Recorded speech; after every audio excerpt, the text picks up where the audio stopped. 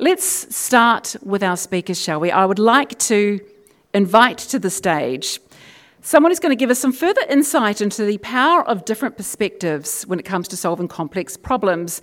Ziena Jalil is a board director with a career ranging from diplomat, we just learnt we were in Hong Kong at almost the same time, to business leader, to entrepreneur across New Zealand and Asia. Ziena draws on a rich experience of many worlds to bring equity and opportunity to those with diverse cultures, abilities and experiences. Oh, that's already done. She holds several governance roles as a strategic consultant and a commentator on diversity and inclusion, education, Asia business, leadership and politics as well. Events like today are, of course, about learning. So I would like to welcome to the stage. She's already geared up with her Madonna microphone as well, so we're expecting some dancing. And, dancing. She's totally down for the dancing. And theme tunes. And would like to welcome to the stage right now, Ziena Jalil.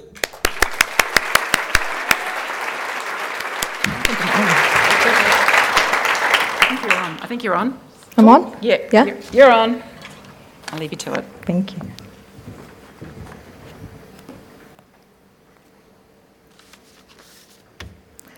Enga mana, enga reo, tēnā tātou katoa. What a fantastic turnout. It's great to see so much interest in diversity and inclusion. To be honest though, and let's be honest, we don't really have a choice. We're already very diverse. We're home to more than 213 ethnicities and 160 languages. Almost 40% of Kiwis identify as Māori, Pacific or Asian, and here in Auckland, that's 55%. 1 in 4 of us weren't born in New Zealand, and again in Auckland, that's as high as 45%. 1 in 4 have disabilities. We have an aging population. And I could go on, but you get the picture. And reflecting these demographics across New Zealand, our organisations are becoming more diverse. Often, though, even unconsciously, diversity can be seen as a problem or at least a challenge. But the reality is, diversity delivers. Research shows us that diverse and inclusive teams are more creative, more innovative, resilient, and empathetic. They make better decisions, they're more productive and profitable. But you know that already. So when I was thinking of what to share with you today that you haven't heard already, especially for those of you who've been to these events before, I thought I'd cheat and tell you my story. So indulge me for a few seconds, actually a few minutes maybe, the story's a bit longer. I arrived in New Zealand 21 years ago from Fiji for tertiary studies. I did quite well at university. I graduated top student in my degree program. But the message I used to hear again and again was how difficult it was for migrants to secure meaningful employment.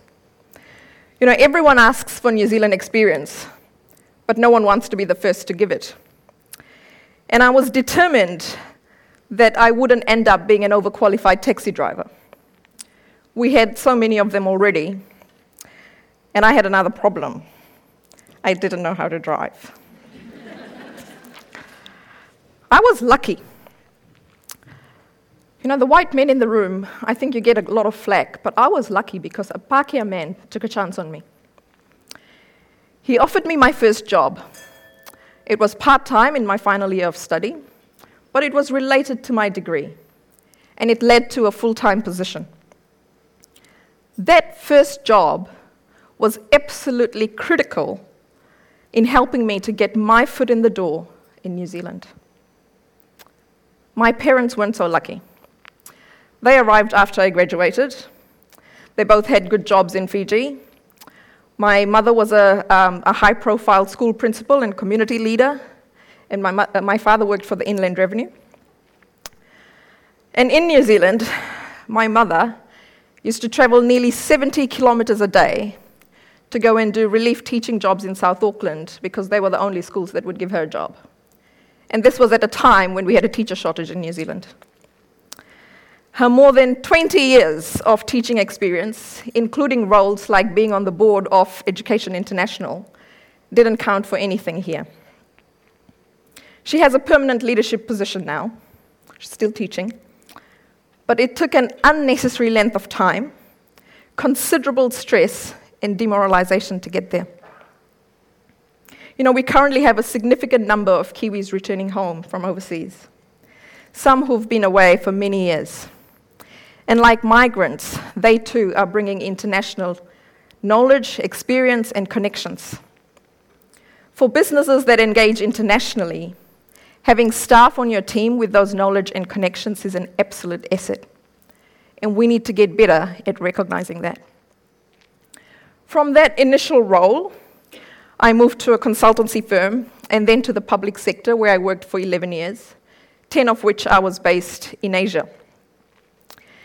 And in Asia, I had a number of roles that all were centered around promoting New Zealand as a trade, investment, and education partner, and helping our businesses grow their reputation and revenue.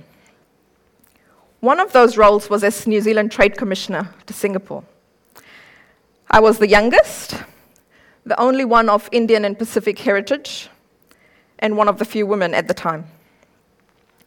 I returned to New Zealand 5 years ago, and in that time I've been a partner in a consulting firm. I run my own consulting practice, and as Mel said, I have a few governance roles. When people hear of my career journey, the sentiment I often hear is, "You've done well for yourself." The next words, often unspoken, but nonetheless felt are, "You've done really well for a young, brown, migrant woman." And perhaps, sadly, that's true.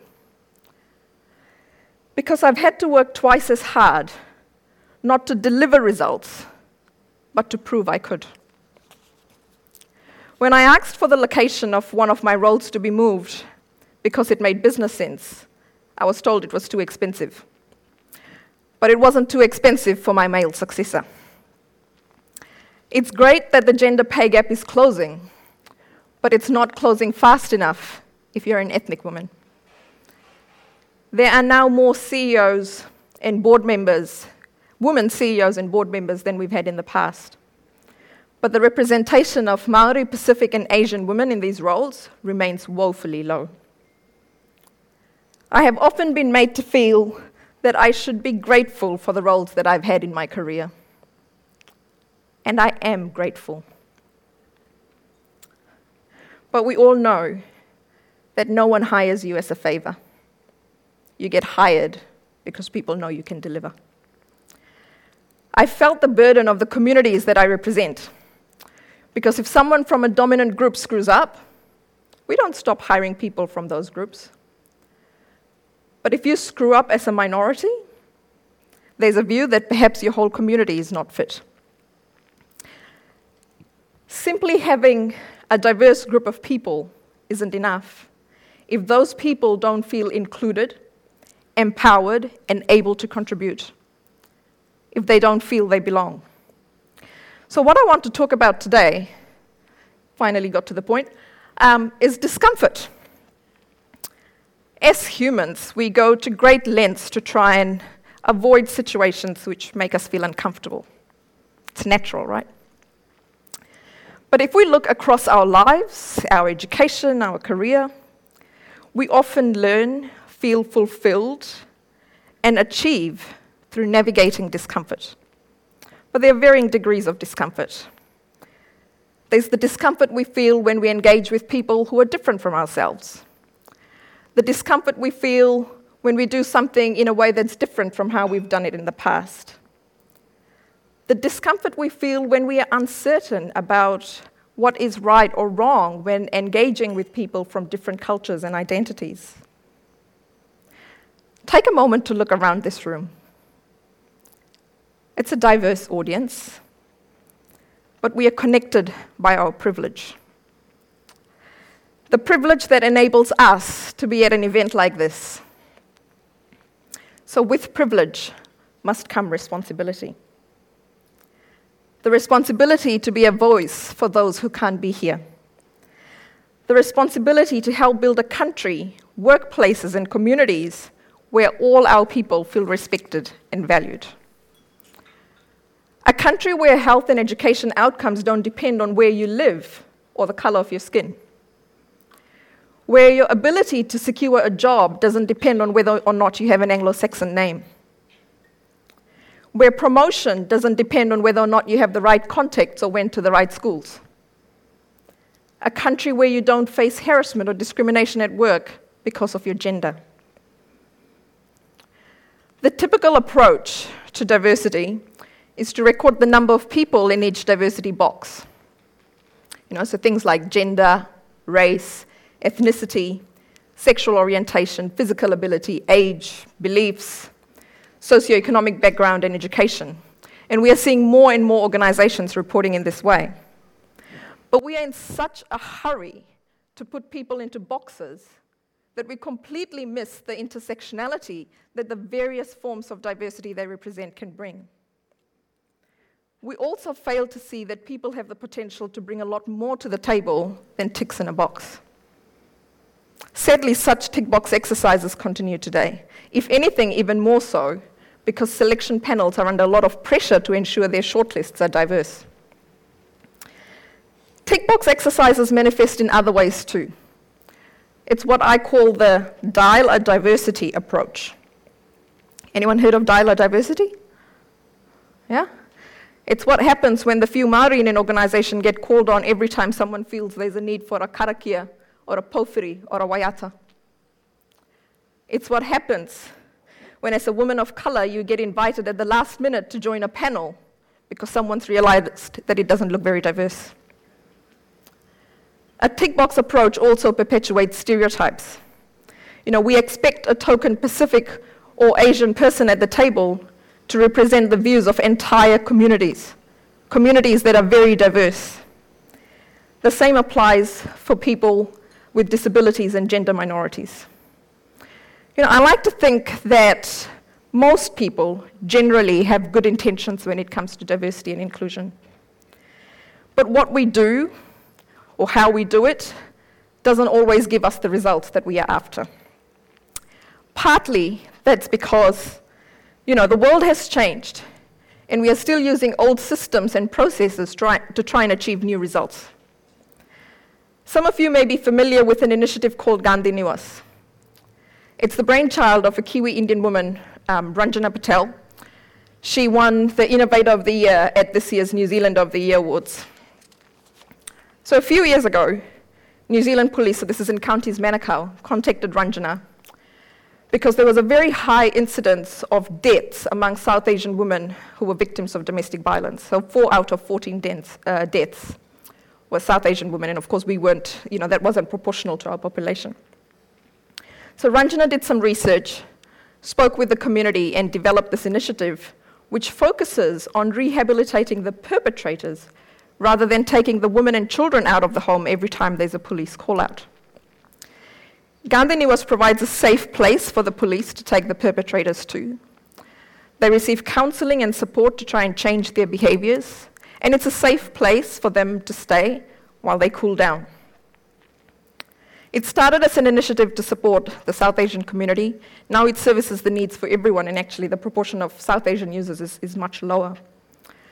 An independent review was undertaken by Massey University last year, and they found that this initiative achieved far better results than most traditional programs focused on reducing domestic violence. But when they started, Ranjana and her team got a lot of flack. People questioned why they were working with perpetrators rather than the victims. Why were they not providing support to the victims? But as she says, the victims weren't causing the problem. And I share this story because it demonstrates the power of thinking differently to try and achieve different results.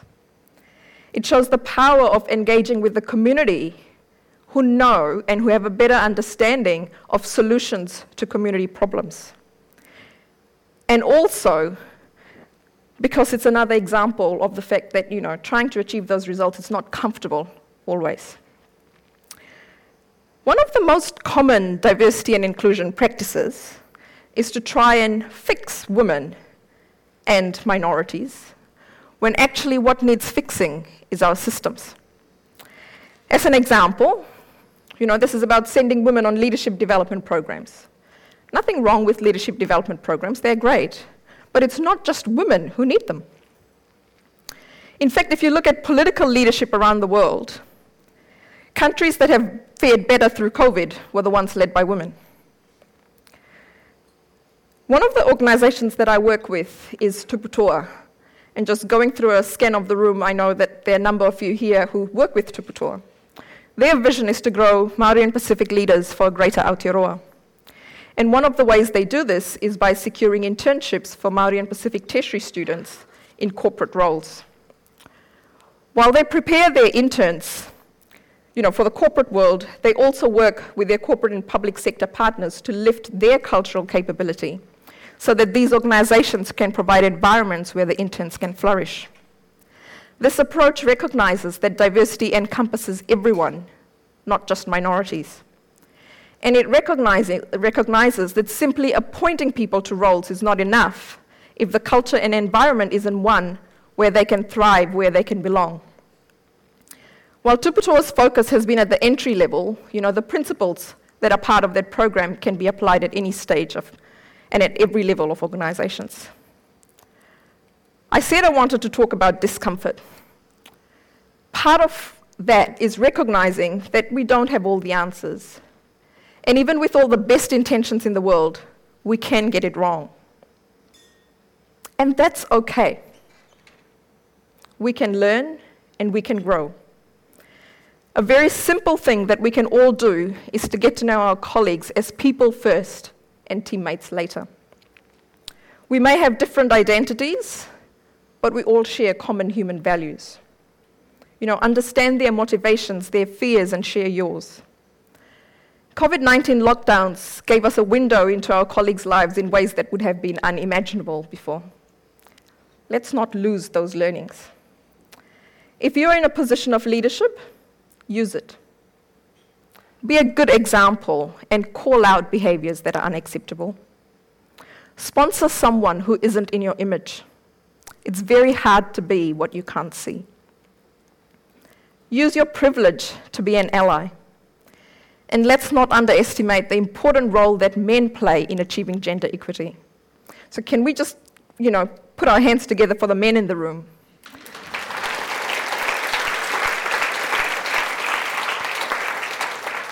Part of the problem with diversity and inclusion initiatives is that often we are talking to ourselves, and we're not going to achieve change if we continue to do that. Review your systems to ensure they don't promote similarity. Develop cultural capability, particularly as it relates to recruitment, performance reviews, and retention. Provide support, not judgment.